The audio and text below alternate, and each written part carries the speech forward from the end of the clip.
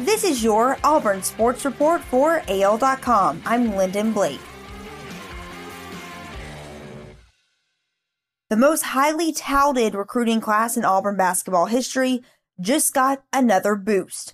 Three-star center Dylan Cardwell committed to the Tigers Thursday afternoon. He announced on Instagram, choosing Bruce Pearl's program over Georgia, Tennessee, Miami, Maryland, and UConn, among others. Cardwell is rated as the number 150th overall player in the 2020 class, according to the 24/7 Sports Composite rankings, and he's the 31st rated center in the nation.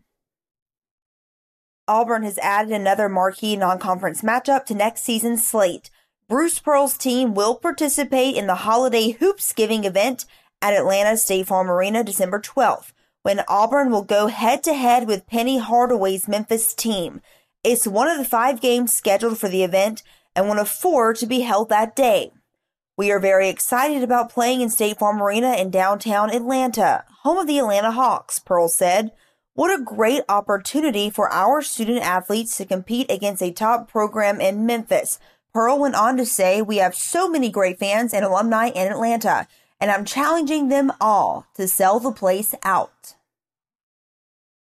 The Canadian Football League doesn't have a kickoff date for its 2020 season because of the coronavirus pandemic, but the CFL's teams are working on being ready when that currently unknown date arrives.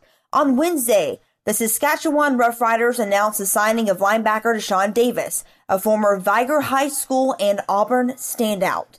The CFL's original schedule had the first preseason game set for May 24th and the regular season opener June 11th. Normally, the league's teams would be starting training camps this month. The NFL plans to kick off its 101st season September 10th when the Houston Texans visit the defending Super Bowl champion Kansas City Chiefs.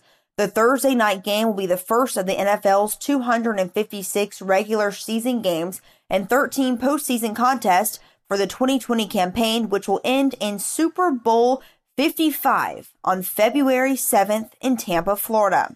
The NFL released its schedule for the 2020 season on Thursday night, even though its team facilities remain closed, and the 32 clubs are conducting their off-season programs online or not at all.